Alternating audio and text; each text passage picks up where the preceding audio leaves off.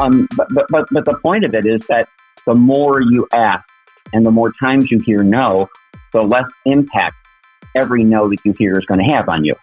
And this is a central element, is that if you ask no one time on something that's huge and you get a no, it can be devastating.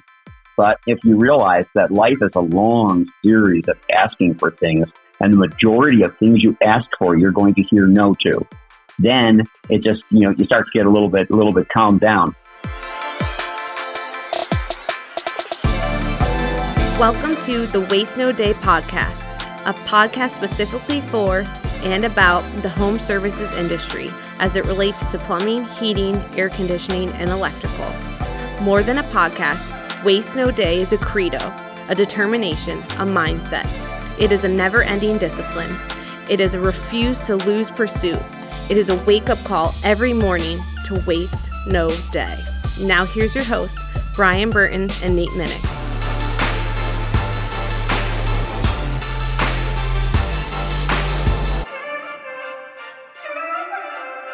Hey, welcome to another episode of the Waste No Day podcast. Your hosts, Nate and Brian, hanging out with you, and we are looking forward to re-inviting some former guests to the show. Returning now with a new book, we have Richard Fenton and Andrea Waltz, the authors of the original Go for No book that was so popular, one of our popular episodes on the podcast a little bit ago, and we're really looking forward to engaging with them again on the concepts they've had in that book, as well as their new book coming out soon, When They Say No.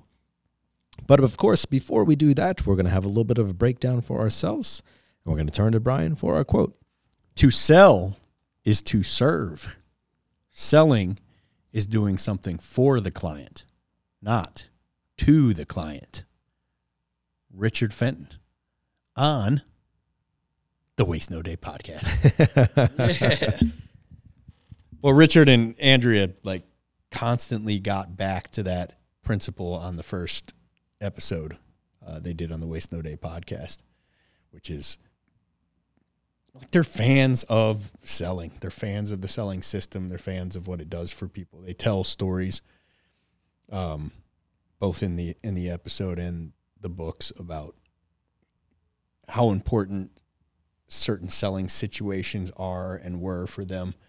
I love people who are fans of selling as a profession on its own.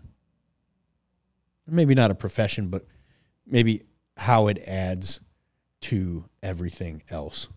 It's like that Jordan Peterson quote we used a few weeks ago, which was him saying, I don't care if you're a carpenter. Becoming a better communicator will make you 1,000 times better at being a carpenter. Like whatever you're doing, being a better communicator will make you better at it. And becoming a better salesperson is simply, there's no difference. It is just becoming a better communicator. It is really incredible, Brian. Mike and I here at the office, we sat through we're looking at upgrading our phones. And so we sat through a demo the other week. And it was an online demo with, a 3-person sales team, and they were showing us this new platform and everything. Are you going to make fun of them? And the guy who launched the show, wow. So you want to hear how Mike explained it to me? This is great. So he said, picture your lack of attention to detail and Nate's lack of a dynamic presentation. He said it was taking the worst parts of both of you and making a sales presenter out of it. Yeah, and that's probably giving it a little too much credit. It was tough times. Wow. And it was like an hour long of him not realizing that we were not tracking with him at all.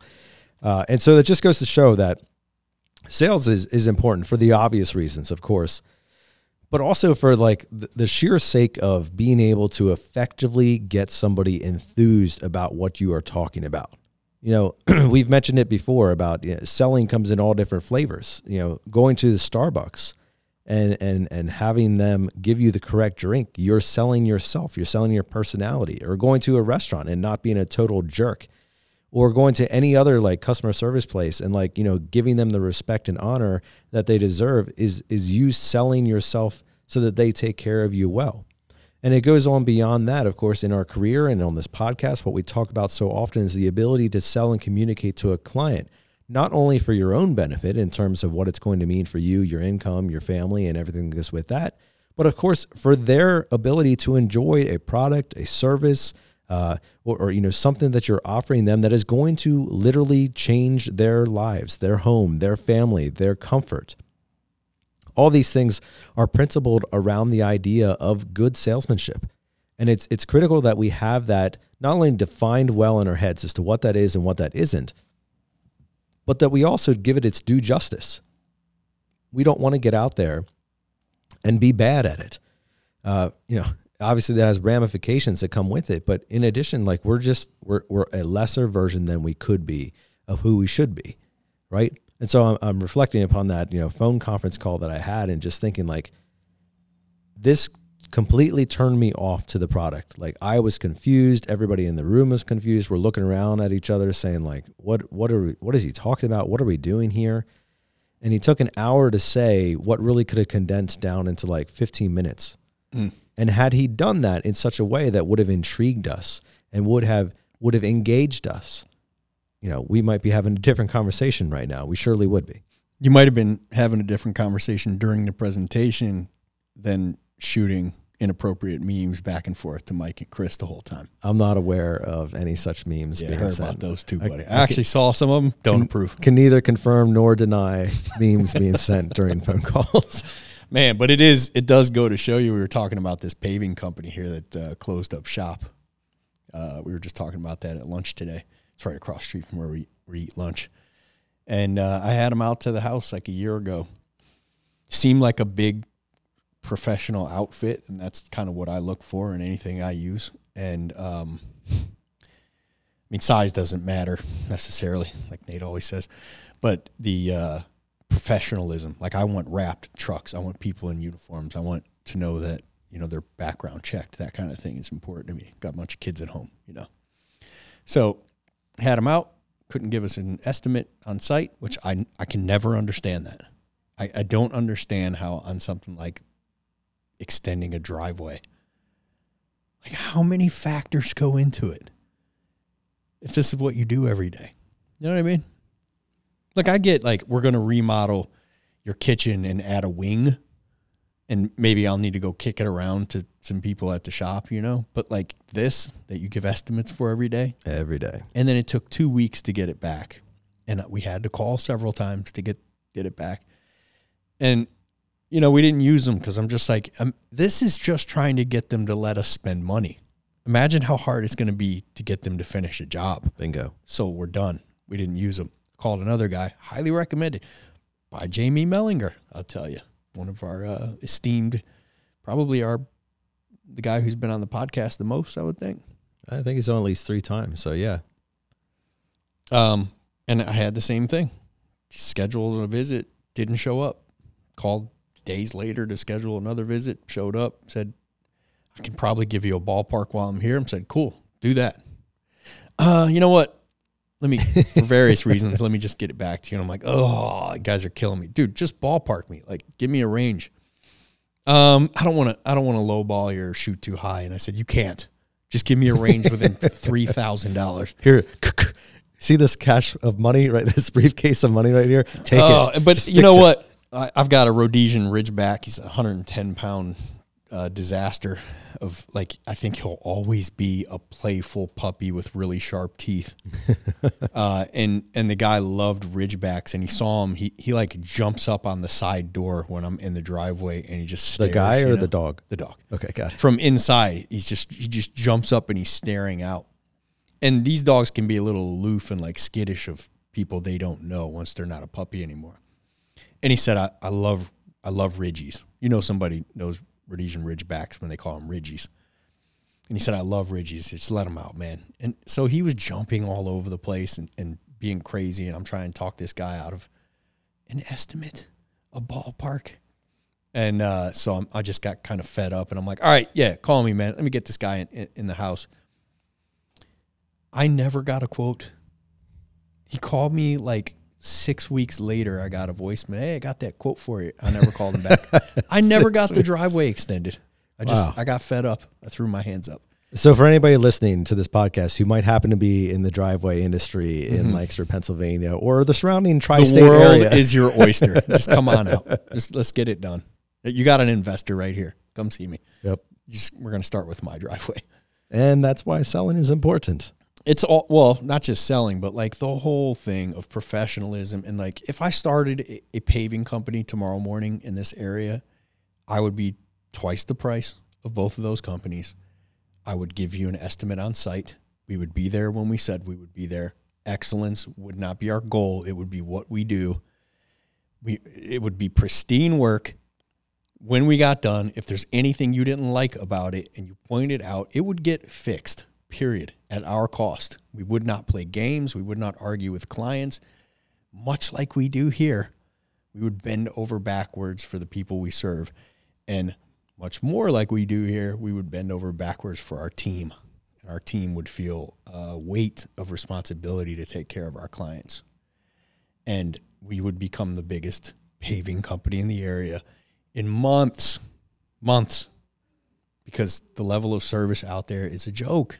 And it's no different in any trade you're listening from. I guarantee it. There's like probably one or two operators in your space who really take care of clients at a high level, and the rest of them, you know what you are, kind of a joke.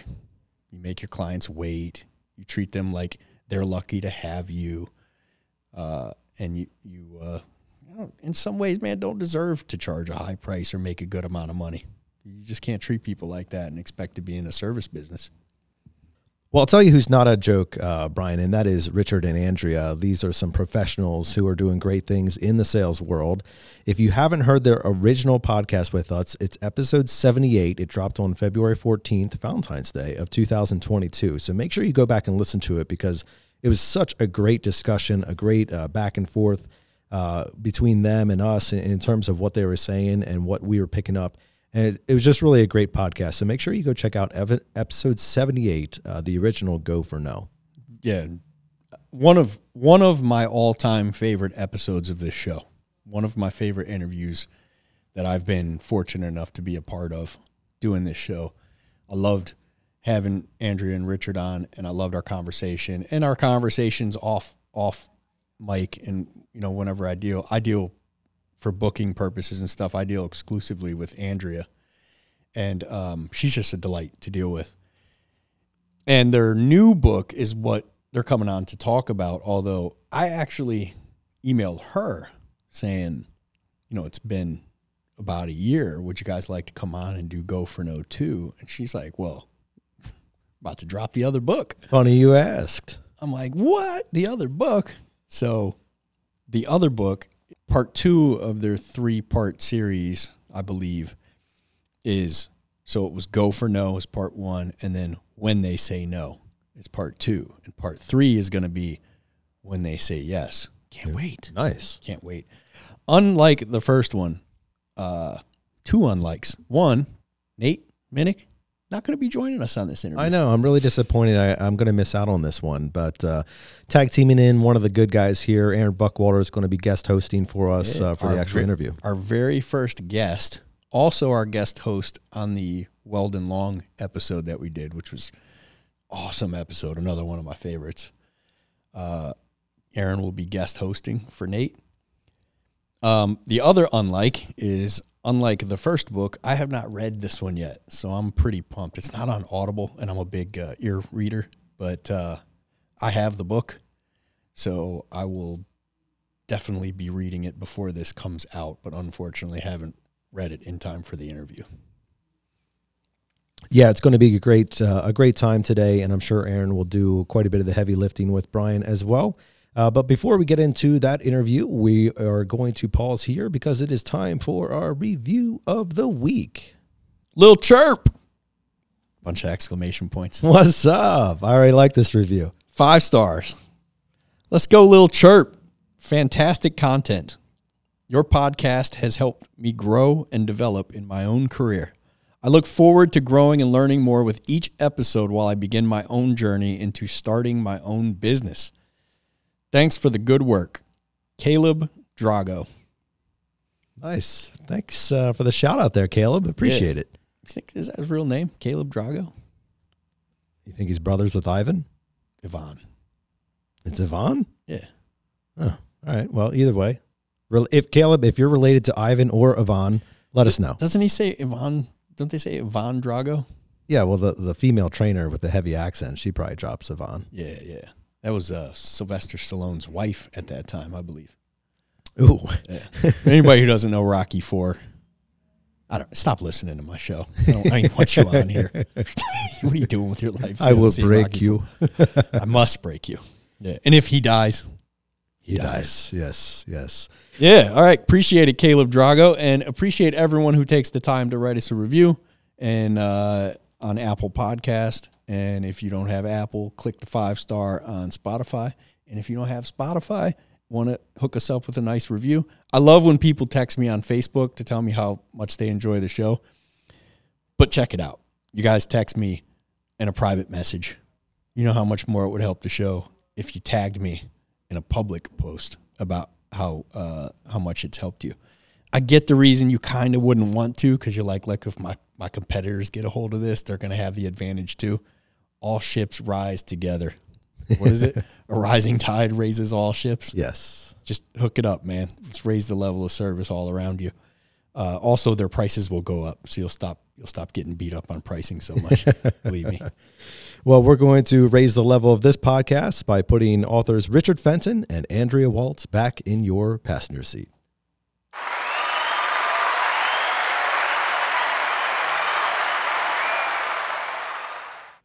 Our guests today are Richard Fenton and Andrea Waltz. They are the owners of Courage Crafters Incorporated and are one of the few speaking teams who speak together on stages for audiences of up to 50 to 10,000 people. They have written and published several business books, 4 of which are fables, including the long-running bestseller Go for No, which has over 500,000 sales. They've also produced a documentary, and they have fun with their crazy little cat named Story, adopted from the Orlando Pet Alliance.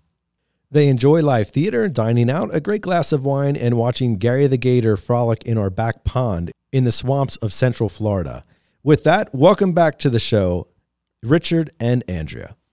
Hey guys, so good to be with you. Yeah, great to be here. So good to have you on again. We were talking today. I was talking to a bunch of people today at our office here about all the feedback we got from the original Go for No episode, which was about the same length as the Go for No book, coincidentally. That's right.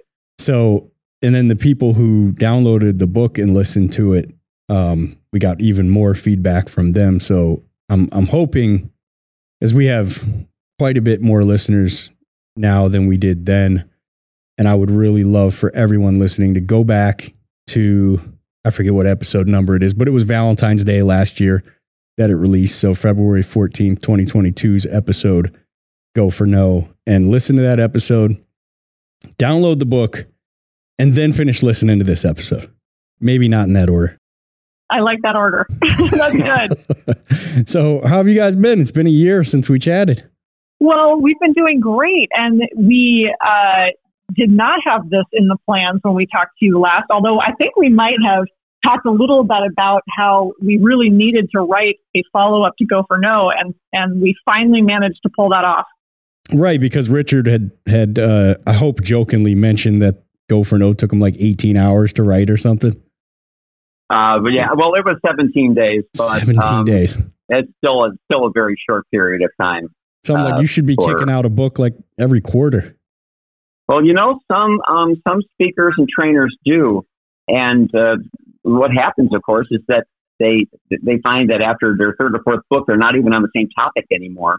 And we wanted to be known for this one thing, because this one issue, helping people overcome their fear of failure and rejection and turning no into a powerful positive, is a lifetime career in and of itself. So there was no reason to go out and look for other things to write or talk about.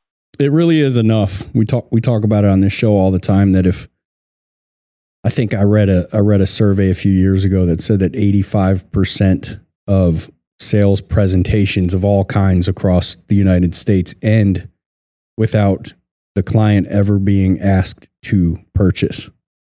Mm-hmm. Which is we've seen those. Yeah. that's just an utter fear of rejection. Like if I don't ask, they can't tell me no. Yeah, and the irony about that is that when you don't ask, you're actually giving yourself a no. And if rejection is bad, then self-rejection's got to be worse.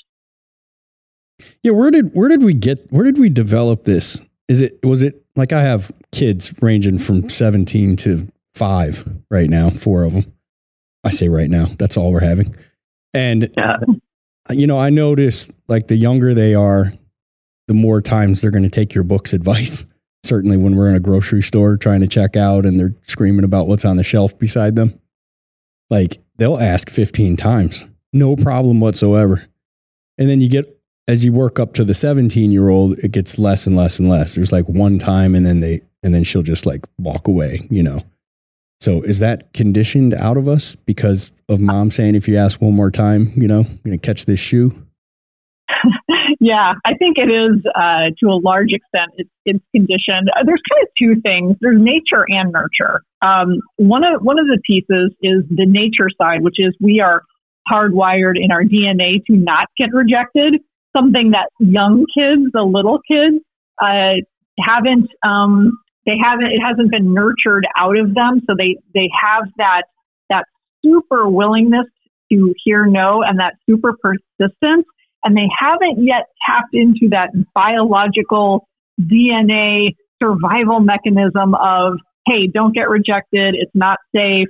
Your brain needs to protect you. They're like operating on an entirely different plane. And then somewhere along the line of that early teenage years, maybe starting as young as 8, 9, certainly by 13, then at that point, it's like you're very aware of judgment. You're very aware of what other people think, very concerned about it. And again, that biological nature part kicks in and says, don't get rejected. It's not safe, even from your parents who, those are safe no's. But that's what happens. Yeah, and the saddest part of this is that parents just trying to survive, and I mean survive when you've got the kids growing up and they want this and they want that, and mom, can I have a cookie? And I want an Xbox, and and they go no, and then the funny part is the final line is no means no, and what they should be training them is no means not yet. Yeah, because that would be the greatest lesson you could give a kid. Because if they're going to grow up and they're going to live a fully functional life and get all the things they want, up to and including an upgrade to first class, even when they're not entitled for it, they have to learn to ask. And yet, as parents, we accidentally teach kids not to. Well, it makes our lives significantly easier because you would, yeah, exactly. You would never stop getting asked if you didn't try. You try. I mean, we really try to build in a mechanism where the first time I say no, the conversation's over. And it takes, yes, 8 or 9 or 10 years. Absolutely. I have an 8-year-old now. She's not quite there yet. She's she's just starting to figure it out. But yeah, it is. It would be a whole nother podcast, but I'd love to talk about like, how do you get them to chill out a little bit without taking their confidence, their ability to go get that no and not take it so personally. Yeah. Well, I mean, and a piece of this, and this works for, I mean, it absolutely is important for people in sales or any business, is to understand the difference between the no's that we get in our interpersonal relationships, which we call safe no's. So if you ask your spouse, like, hey, do you want Chinese food tonight? And they say no.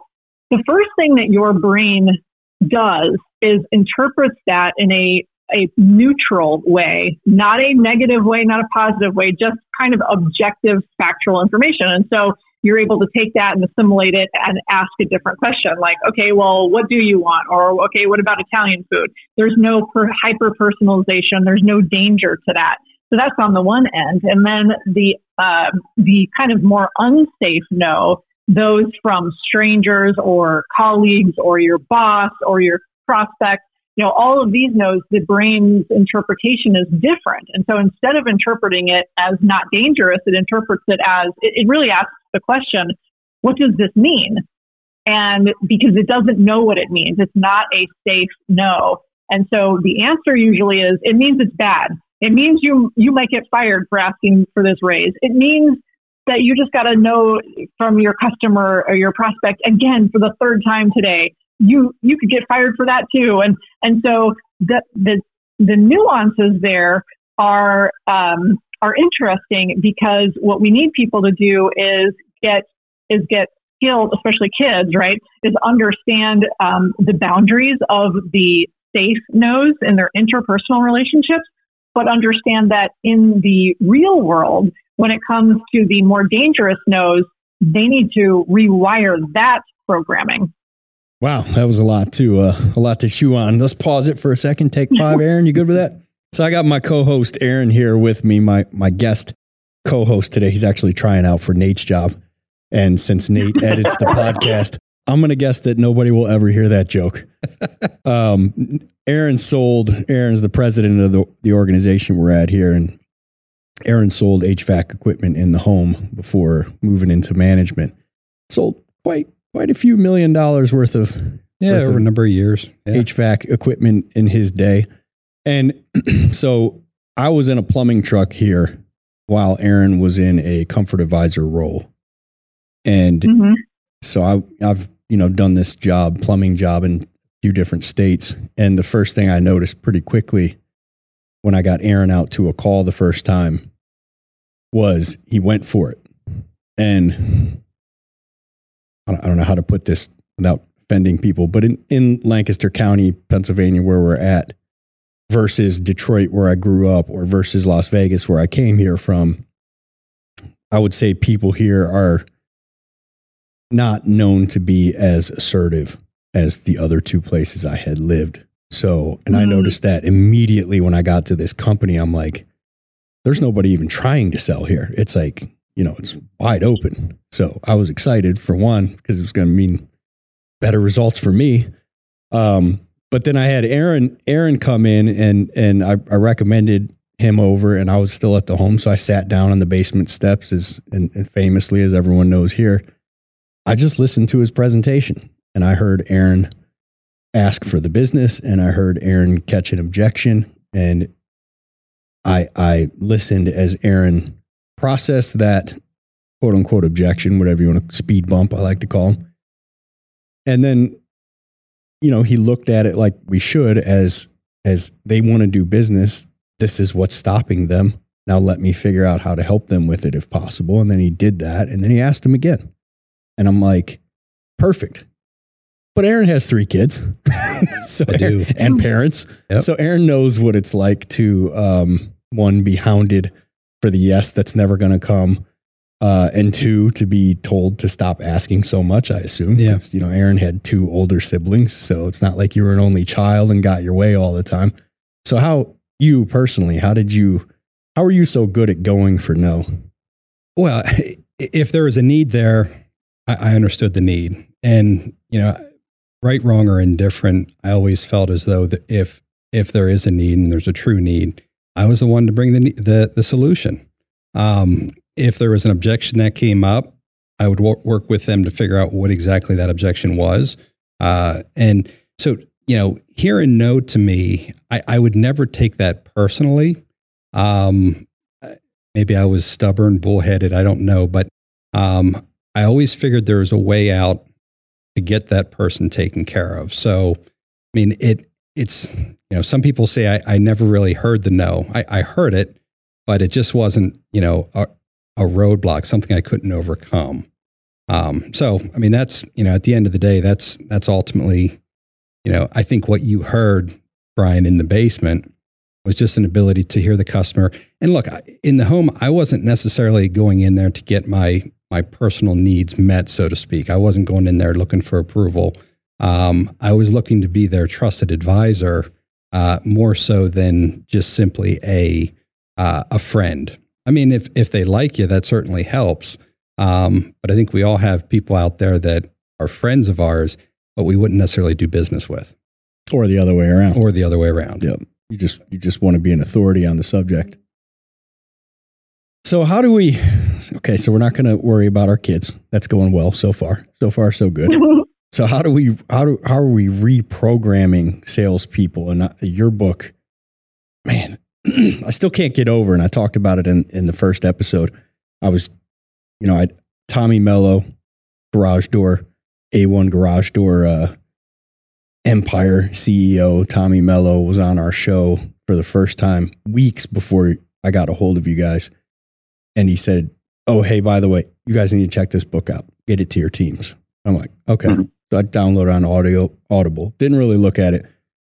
And then that Saturday, I was driving my son to a wrestling tournament. And I think it was like 2 hours away. And it was like an hour and a half, hour 40 Audible book. So I was like, oh, jackpot. And we got there and finished it. And I'm like, wow. Because I was expecting like, here are 10 strategies to be a better salesperson type stuff. When in reality, it was like a back to the future dream or kind of journey that this guy took back into the future and then back in the present. And I'm like, did not expect that at all. Because Tommy gave us no context as to what we were reading, just that it was very beneficial to salespeople. So we listened to it again on the way home. And even my son, who slept the whole way there, on the way back, was talking about what a cool book, story, concept it was. And ever since then, I've gone pretty hard in my older two to, not with me and mom, obviously, because, catch the back of this hand, no, I'm joking, is to ask for things they want. So famously at home, my son wanted to take a girl to prom or homecoming. It's his freshman year, but they still had the prom or whatever. And he wanted to take this girl. And he asked his sister, his older sister, how he should ask her. And then she came to me in front of him, which made him freak out. Don't tell Dad. How should Ethan do it? And I coached him, and then I made him role play with his sister twice in the kitchen. And then he just wouldn't do it the third time he walked away. But he actually did it. He went for no. And he got a no. Yeah, poor guy. Look, I'm going to get this lady's name once she's 18, and we're going to put her on the show here. And I want everybody to call her. And, no. He took the no. He didn't ask for another one because he said she did. They were walking beside each other, and he said, hey, are you going to the prom? And she said, maybe. And he said, would you like to go with me? And she said, no, thank you. And did an about face and started walking the other way. And I'm like, oh, buddy, you'll make that up. Don't worry, bro. You're a Burton. You'll be fine. So, I brought him home. I mean, I got him home and I asked him and I said, how did you feel after? And he's like, kind of a combination of like, what stinks, She said, no. I said, but you're alive. Like you made it, He's like, yeah, I don't know. It wasn't as bad as I thought. I just thought the whole school was going to be laughing at me and pointing at me and throwing tomatoes at me on my way out to the bus or whatever, and whatever the anxiety you have is like your own. Because that girl was probably more embarrassed than he was because she said no.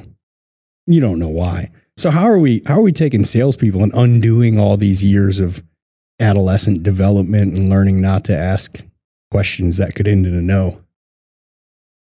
Well, there's a couple things here. First, thank you for the compliment on the book and for making the point that it was a short book.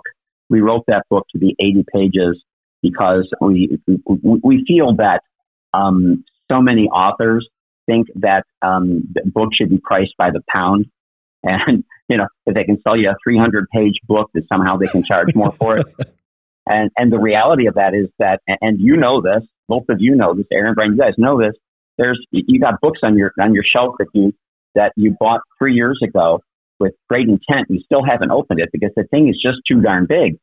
So we understood that consumption was more important than how much we could charge for it. That was the first thing. The second thing here is, and this is just for your son, let him know. And this is a true story. I asked Andrea to marry me 400 days in a row. And I'm not kidding. My goodness. Asked her, it was over a year. It was almost 400 days in a row. And, not all the proposals are not like down on my knee every time or any of that stuff. And the final one that worked, we were walking through a Macy's department store. I turned to her and did like a casual, like throwaway proposal. I said, "Are you going to marry me or what?" And she said, "Yes." And I was so used to her saying no that it didn't even register. I mean, I literally, like 5 seconds ago, I went, "Oh my God, she just said yes." And I hadn't bought the ring yet.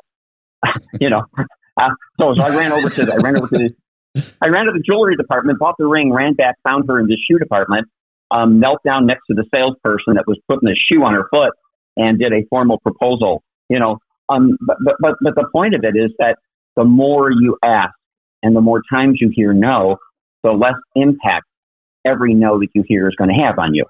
And this is a central element, is that if you ask no one time on something that's huge and you get a no, it can be devastating.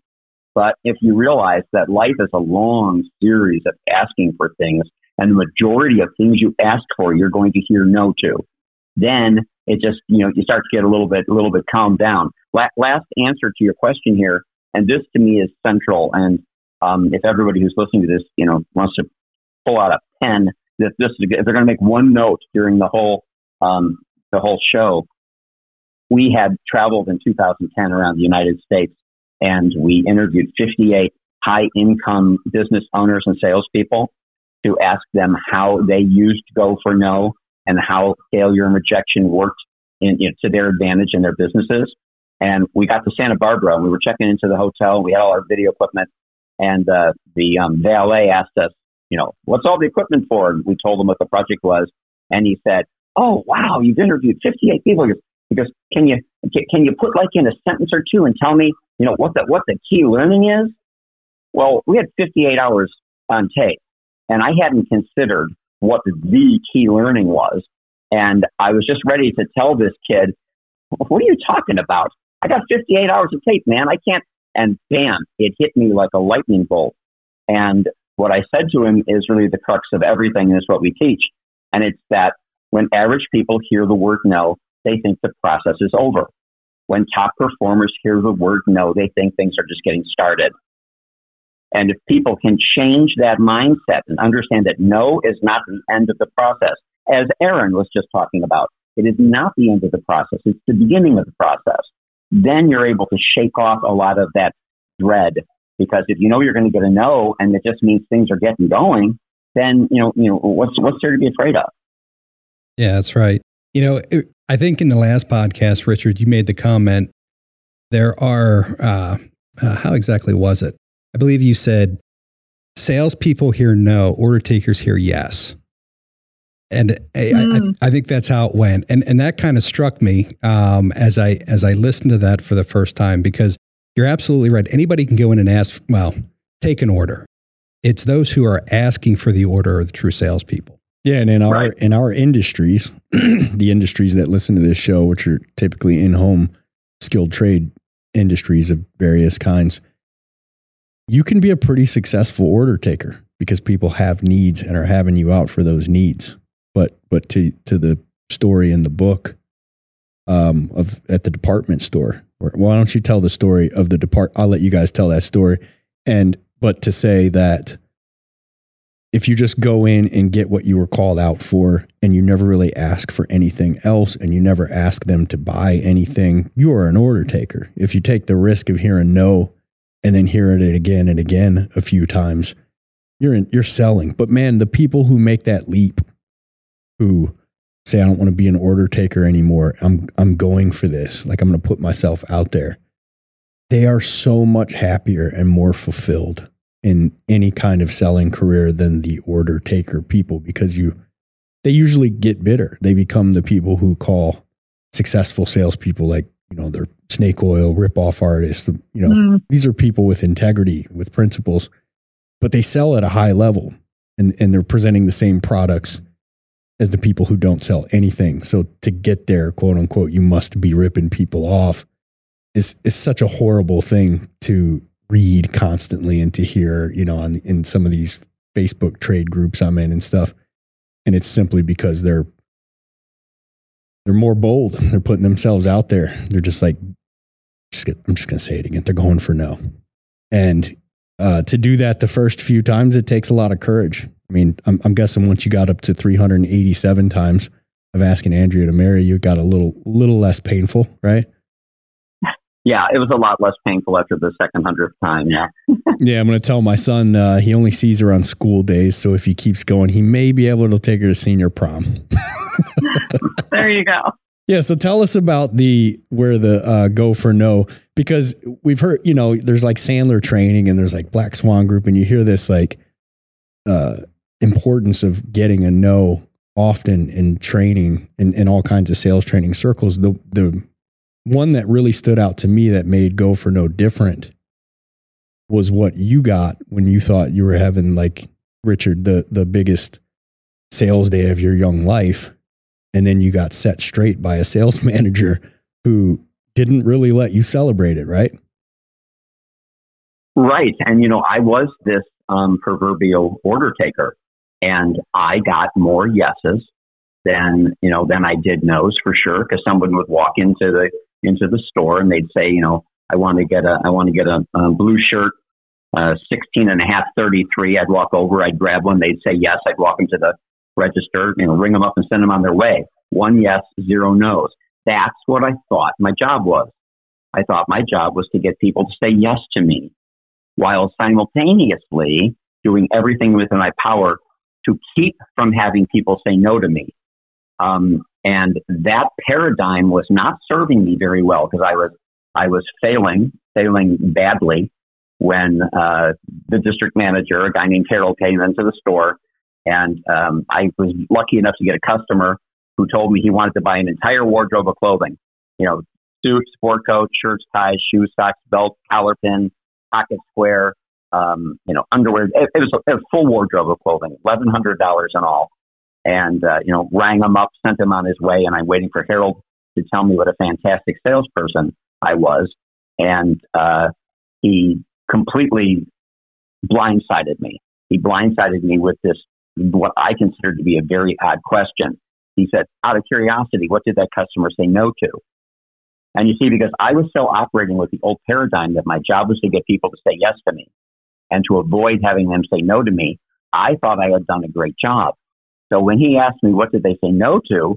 It completely threw me. I'm like, what do you mean, what do you say no to? Didn't you see all the yeses I got? He bought a suit, he bought a sport. I start running through everything he said yes to. And Harold said, whoa, time out. I'm not asking you what the yeses are. He goes, the yeses are easy. You just take the sales check. You look at everything that's listed there with the price next to it. Those are the yeses. That has been established. The question I'm asking you is, what did you say no to? And that was the very first time that I realized that the customer hadn't said no to anything. He didn't say no to one single thing, because I never took a chance. I never introduced a new piece of merchandise.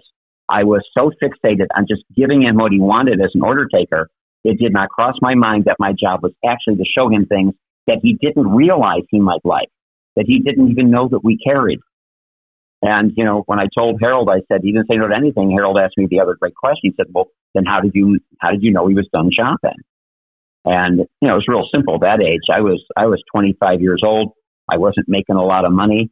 I had never walked into a menswear store in my life and spent over $1,000 on clothing. $1,000 on clothing for myself seemed outrageous. And I just had a customer spend $1,100. I thought that was like the highest number you could get up to. And, Harold said, I watched you sell, and you're not half bad, but your fear of the word no is going to kill you. And then he was kind enough to say that he thought if I could just get over that I could become one of the great ones. And I went home that night and realized if I was going to be successful in selling, I was going to have to change my thought process. And I went in the next day with only one goal. And the goal was to increase the number of times I got customers to say no to me. That was the only criteria upon which I was going to sell. The yeses were immaterial. How many times could I get customers to say no to me? Now, please understand, I'm doing this in a customer-centric way. I'm not arbitrarily just showing them anything. I'm asking good questions. I'm listening, to what they do for a living. I'm showing great products. But it was to show more products and to have customers say no more often. And that is a paradigm shift that I don't think most people have gotten to. They do think their job as a salesperson is to get people to say yes. And they think when they hear the word yes, they've done a good job. And they count on the other side, they think when they hear the word no, that they're doing a bad job. And that is absolutely not the case. And if you're not hearing no often enough, then there's no way that you are selling to your full potential. It's not possible to sell to your potential and not be hearing no a lot. So let me ask you a question, Richard. In that scenario, you said you made that decision, that switch to start going and getting no's. Was there, a limit or a number if you're sitting there talking with a customer, through that experience, if they're saying no, I mean, what was your limit? Well, I started out with the number 5. Okay. And what I very rapidly realized was that was way too low, at least for the business that I was in. Selling clothing is a different, I think, because we've got, 1,000 SKUs that we can show and offer to people. So I'm not suggesting that number is the correct number for other people. But in my case, what I found out, it might take 5 no's to get the customer to decide, okay, this is the suit I want. So I might show 5 suits, no. Finally, I show the yes. Then it's another suit. I might get another 4 or 5 no's. Then it's the sport coat, another 3, 4, 5 no's. And then shirts. I might show 20 shirts and they might buy 3 of them. They said no to 17. So at the end of a very well-crafted clothing sale, customers probably said no to me 30 or 40 times when I was doing it right. But they never felt that they were being badgered or that they were being manipulated. They felt that it was service because in every case, I asked great questions. I found out what they did for a living. I knew what things I should show and what things I shouldn't show. And everything I showed, I explained why I was showing it. And, so in the end, I might get 10 yeses on a sale, but they probably said no 30 or 40 times. And probably wouldn't say they said no 3 times if they were asked. That's correct. Because if you do it in a customer-centric way and you're offering service, if you believe in your products and services, you believe that they're better than the competition's products and services, then it's not just something you should do. Like, I should show more merchandise. I should show more products. I'm sure my company wants me. No, you have to do it if you're going to provide maximum satisfaction to the customer. You cannot solve customers' problems by not showing them what the solutions are. And I think so many times salespeople think that, selling is something we do to people. It's not. It's something we do for people. And if your people, if anyone can get the mindset that when I sell my product or service to a customer, I have done something for them, then showing more products and services become an obligation, not a manipulation. And I just want to add to that an example of the air conditioning repair that we had done several months ago. And the guy came, he did a very basic repair, and he said, and our air conditioner is not old, our house is not old, but he offered me this service contract for a year and some kind of like silver service contract plan. And I just figured, you know what, this system is not old enough. We just don't need this. So I said no to it. And wouldn't you know that about 3 months later, we had something else go wrong, some weird fluky thing, and ended up calling the same company, got a different guy, someone else came out, and he asked me again if I wanted to do the service contract. And this time, of course, I said yes. And I actually felt dumb saying no the first time, because had I said yes for the service contract, then the second visit would have been no charge. And so I learned my lesson there. But the funny thing was that at least that guy did that in my best interest. He asked the question, even though in my head it wasn't necessary.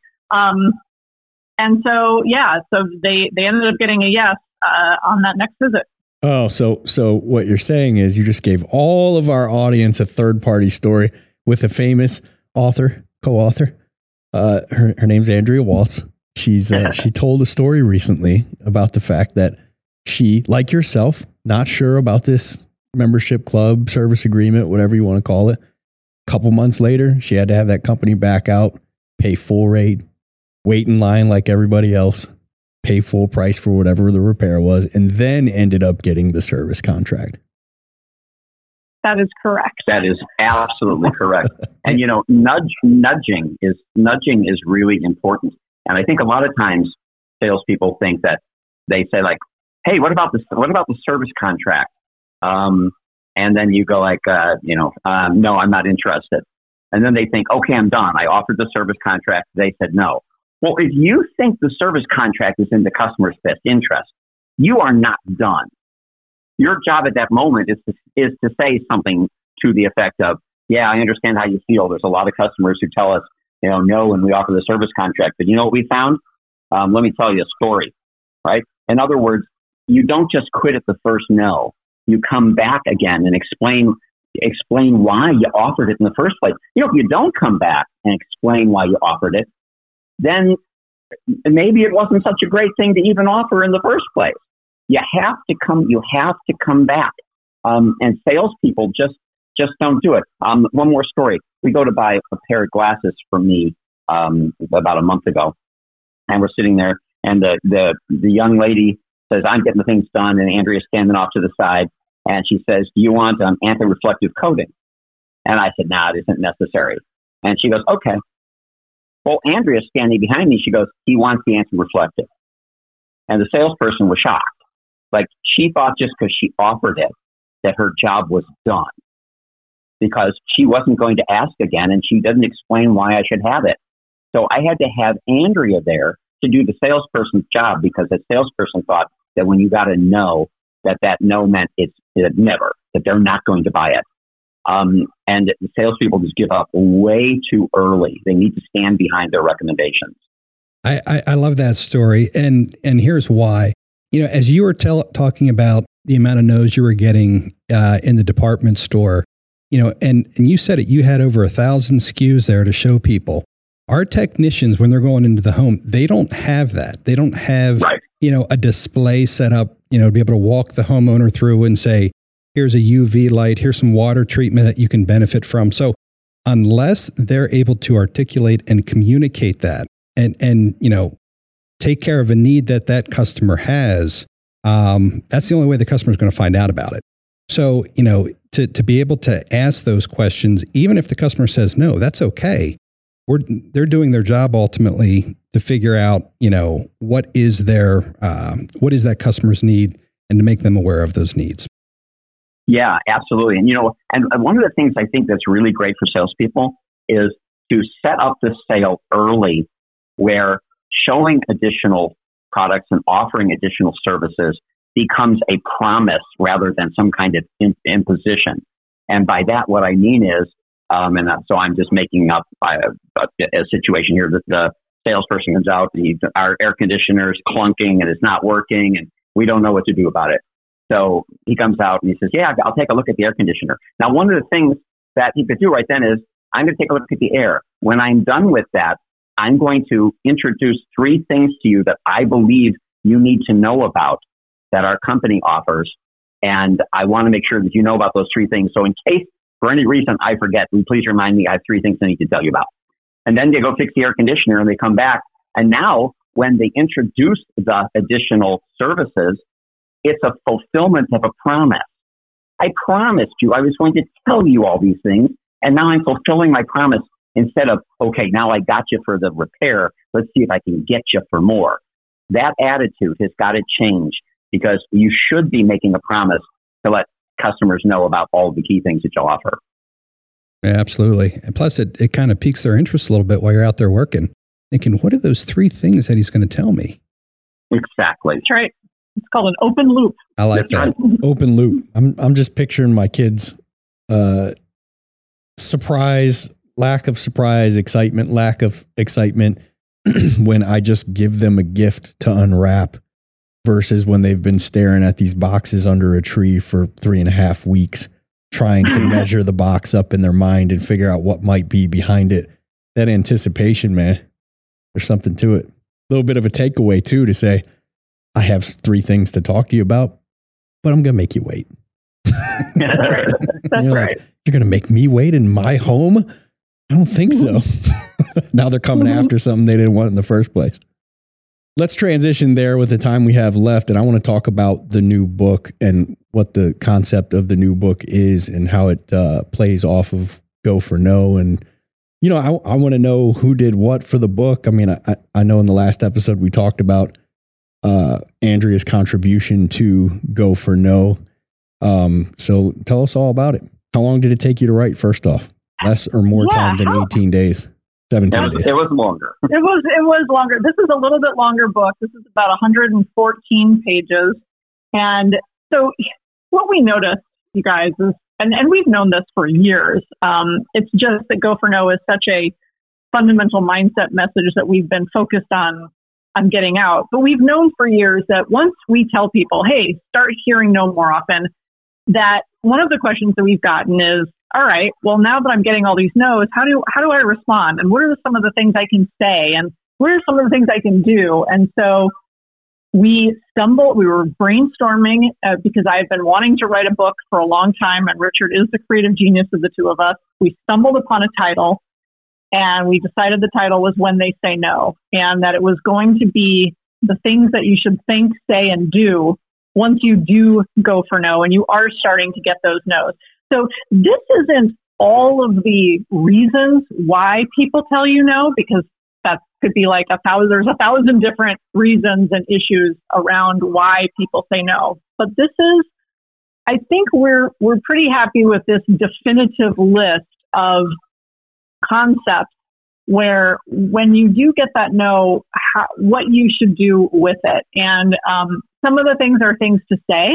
Some of them are mindset things. Some of them are strategy things. One of them, I'll just give you an example right off the bat. We've talked about, it's kind of been a theme on this call, is they may not trust you yet. And so, people will say no to a product or service oftentimes for no other reason. They may even want it, but they just don't have trust in the salesperson or the company yet. And so trust is a big part of it. And so how can you build that trust? So there are these 41 different concepts, and we're really excited about it. I think it's meaty. There's a lot to it. And it's kind of almost like a recipe book in that when you get a no, you can kind of flip through it and say, okay, what are the 2 or 3 things that apply to this no, and how can I be better? Love it. So, man, I'd have to really unpack all that, the different types of no. I want to say it's Chris Voss talks about, is it 3 no's? I'm looking at you. Right? Yeah, he does talk about 3 different no's. That's right. Aaron's not following. It's not tracking. Yeah. So Nate and I will have these conversations pretty often. Like, man, there's 3 different types of no's. And you have to know which one's coming at you and now dissect it and know how to respond. And is that kind of what this book is about? So we don't focus too much on the different kinds of no's. We focus on the idea. And then, by the way, we do set up the Go for No philosophy in the beginning of the book. So we're very clear, like, you need to be hearing no more often. We also give a framework for 4 different selling styles and which you want to be, which we talk about even the idea of, and I hate, I'm not trying to go on a big tangent here, but you guys brought this up in the beginning about. Go on a tangent, Andrea. You've barely, okay. We've barely given you time to speak. Let's make it the Andrea show the rest of the time. So this is the difference between salespeople and order takers. And there's 4 different selling styles, and they're based on 2 factors. Their concern for results and their concern for relationships. And the ideal selling style is that of the advisor. And this is someone who has a high concern for both results and a high concern for relationships. On the flip side, you've got salespeople who have a low concern for relationships. They don't care if people like them or the process of dealing with them or the company. And those are the sharks. Those are the people that get the quick sale, and they don't mind hearing no, but they will pressure people into saying yes. So they're very pressure driven. The challenge with order takers are the people that have a high concern for relationships.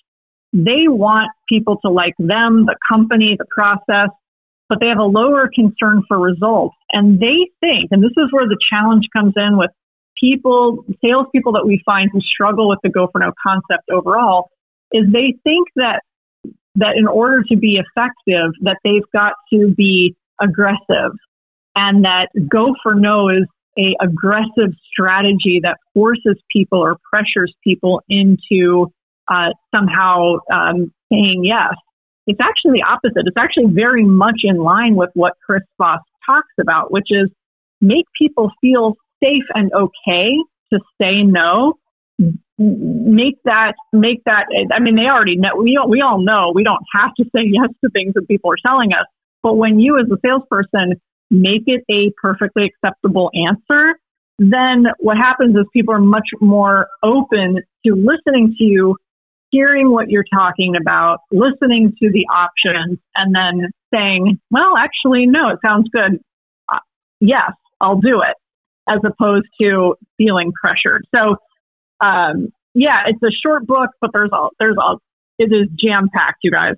I 100% believe you, because I know that's your history for the books you guys put out thus far. From the one you put out before, it was shockingly short and even more shockingly packed full of useful information, practical, useful information for salespeople.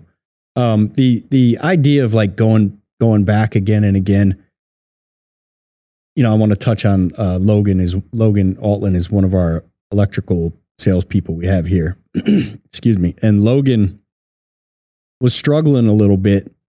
And so Jamie, who's another very successful electrician we have working here, said he'd do a ride along with him and just watch him on his calls and see where he was struggling. But Jamie asked him first, like, well, how many objections are you getting? Are you asking for the business? You know, those kind of basic questions. And he said, oh yeah, I ask constantly, but I don't get any objections. Jamie's like, what do you mean you don't get objections? He's like, they don't give me any. So Jamie and Logan go into the first call. Logan sells a huge job.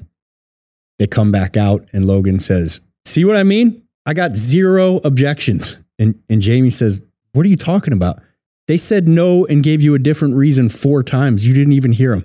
You just blew right past it. And the reason being, and what you have to be, we have to be as salespeople, is he believes so strongly that they were better off with this than without it, that the kind of smoke screen objections, the one that are just like, I don't necessarily dislike you or your product, I'm just not sure yet, so let me just try to call a timeout or pump the brakes with a little fake no, or no, but a little fake reason. He didn't even register that as happening. Like, it did not cross his mind that happened.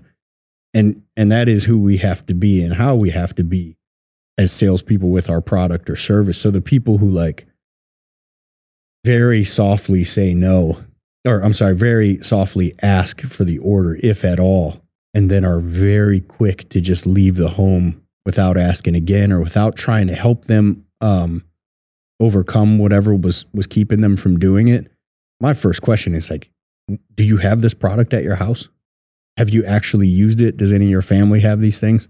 Because the first thing I think of is you don't have that much conviction. You really don't believe in this product. Maybe this line of work isn't for you, or at least maybe this company isn't for you, because the order taker thing, it's not a fun ride, right? Right. It's not. And, you know, I think one of the things that, I think this is something that, and this goes to this idea of objections, but that all salespeople need to be aware of. And this is going to come across perhaps as a little crass, a little edgy perhaps. But, you know, one of our 41 things, when they say no, they may not be telling the truth. You know, customers, and we have a friend in Hawaii, his name is Ron Martin. He says it very succinctly. He says, buyers are liars. I don't exactly like that phrase. I think it's a little caustic, but the sentiment is that buyers are going to have their defenses up and they're going to fib at a minimum on lots of different things. And we all know this because we all do it as customers. You go to an auto dealer to buy a car. Usually, you sit in the car with your spouse, and you go, okay, here's the deal, right? We're not spending over $50,000, and we're not going to buy a car today. We're just looking, and we don't want the best package, and we're not getting the undercoating. I mean, like, you do all this stuff, and the reality is these are all things that you put up as defenses so that the salesperson won't sell you something. The truth of the matter is that they show you a great car for $57,000, and they explain the undercoating and why you should have it, and you're going to probably buy all of those things. But customers almost always start defensive. Right. If you start saying no to everything at first. If you feel as a customer that you're going to get a $70,000 car for 57, all of a sudden you come up with another 7. That's right. So the value has to be there. Yeah. Otherwise, absolutely. We just bought a car for my daughter a month or two ago. And we came, it was funny because I train against all the things that we were doing on the way in there. We did everything just stopped short of we'll say your mom's the power of attorney. There's all these things you come up with. We're like, if I itch my right nostril with my thumb, pull the ripcord, we're out of here. I know, if you're a truly professional salesperson, all these little smoke screen things evaporate. They dissipate. There's no, it's a joke to put something like that in front of Logan where you say, we have this process. You see, we take 32 hours and light some incense candles. And this is, our process of all the nonsense that you would say before the salesperson gets there. It doesn't even register for a true professional, or what I assume would be Richard in the home asking for the 398th time. And the clients, when we do happy checks, we call them on Logan's clients. I've never heard someone say that he even, we've had a couple customer complaints, but it was they start by rescuing him. Has nothing to do with the guy you sent. We love this guy. He was so good. Here's our issue. The call taker this, or the manager we spoke to that, or I don't like your red truck, or whatever it is. But it's never Logan, despite the fact that Logan will get on a call and ask 17 times for the order without ever somehow getting kicked out of the home. Pure passion, pure belief. That's so great. The other thing I just wanted to make the point about too, in relationship to getting no's and kind of the flip side, which is asking, is thinking about also all of the opportunities you have, especially in your business, for asking for things that are not necessarily related to the sale. We had somebody come and repair our garage door the other day, and I was shocked that literally, besides just giving us the quote for the repair, which we obviously said yes to, we had to have it repaired, we literally got asked no other questions. And we weren't asked hey, can we get your email address so that we can make sure we stay in touch with you and let you know what's going on with us and future offers or this and that. No service packages whatsoever. No reviews. Just hey, could you go on to Google review? My name is so-and-so. Could you review us? Which is how I buy every service now, is based just going on Google Maps, looking at the reviews, and no follow-up, no anything. And so it's crazy that not only do salespeople need to be good at asking for the sale and for the business and for different things, but ask for those things that are value add once you have a happy customer. And we, to this point, you guys, we have a little part in the book that when they say yes, and that is a when they say yes thing, is don't forget to also go for no on some of those extra things at the end. I like that. Right. The buyer in motion tends to stay in motion thing. It's we have a... Exactly. And this guy fixed our garage. The garage is functioning fantastic, and I would absolutely do a review. And I probably will on my own anyway. It needs to be asked because so many people aren't of that mindset. But I feel like that can sway a business and get you, who knows what kind of increase in just traffic and into the website and calls into the call center, 10%, 20%, just by asking for those reviews. Oh man, Tommy Mello, who turned us on to you guys used A1 for that garage door, right? I mean, don't make me call him. Oh yeah. All right, perfect. Tommy's like obsessed with that. His big thing is to, we'll ask him often because a lot of the people who listen to this show are owners of newer businesses. So maybe like, me and Aaron in 2 trucks own the business and run all the calls ourselves type thing. And so we try to get advice for them as much as possible. And I asked Tommy on one of his episodes, what would you do in terms of branding marketing? And he said, every call you go to, if you have that really happy client who thinks you did them a real service by being here today, ask them to take 5 minutes with you standing there to help them and give you a review on 4 different platforms. So Google, Yelp, a Facebook video, and an Instagram post or whatever.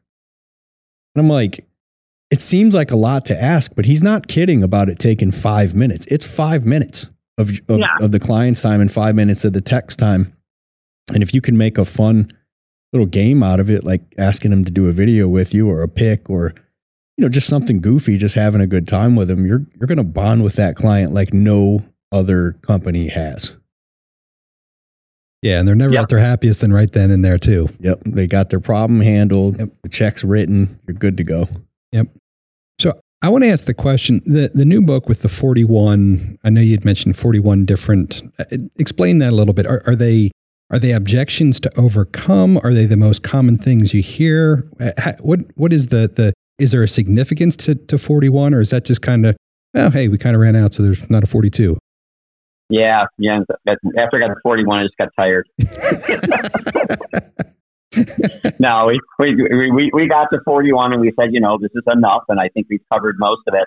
Here, let me just give you a couple examples. This will give people a good idea. So one thing, when they say no, your problem may not be closing, it may be opening. So many people think that if I could just learn another close, I need the doorknob closed and I need the puppy dog closed and I need the, it's like closing. Well, if you can't get people to say yes to you, maybe you're just not opening well. And by opening, we're meaning connecting in the right way, being friendly, asking the right questions. I mean, in your business, I don't want to be disparaging, but, sometimes people come out in the service industry like that. They're kind of gruff. Mm-hmm. They don't go out of their way trying to be friendly and to connect. So that would be one thing.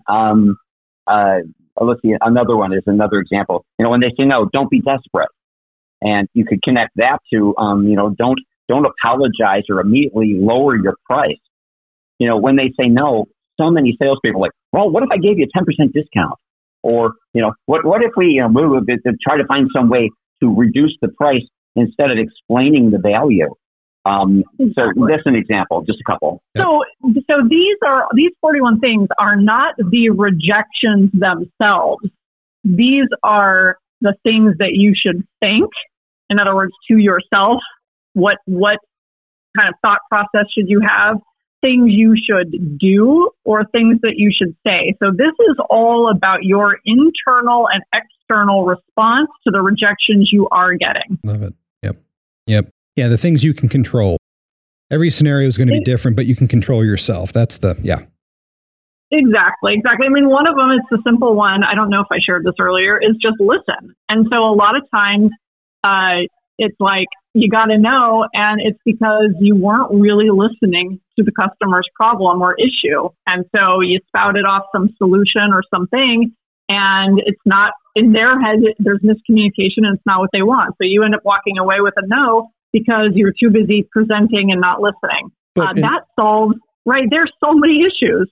Right. And in reality, you went to a department store to get a new pair of slacks and someone presented you with women's shoes. You're like, yeah.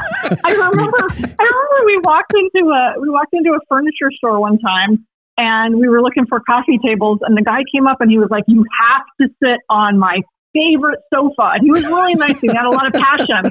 And he immediately directed us over to the sofa, and we sat down, and we were kind of like deer in the headlights. And he's like, what do you think? And we were like, it's really comfortable. And then we got up and kind of walked to the store, looked at coffee tables, and then we left. But it was like, he's selling us his favorite sofa. We're there for coffee tables. This is that's terrible. And you're like, Chuck, it's your favorite sofa because it's been here for years because everybody's trying to buy tables and you're trying to talk about this stupid sofa. That's funny. Yeah, throw it in for free with a coffee table. You might get rid of it, buddy. There you go. Well, we're going to bring it in for a landing here, as my man Nate would say, but he's here in spirit because he's texting me right now. How's it going with Richard and Andrea? Tell him, he misses them and wishes he could be here. Oh, yeah, tell me so. So bringing it in for a landing, I would like to talk about or let you guys go out on where we can find the book, what's the best way to get to it, where we can leave reviews that mean the most to you, especially for Go for No, but I'm sure the new one's going to be just as good. So what's your favorite place to get a review on the book, and where can we find it?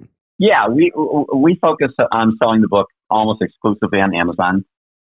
So if they go into Amazon, type in When They Say No, the book should pop right up.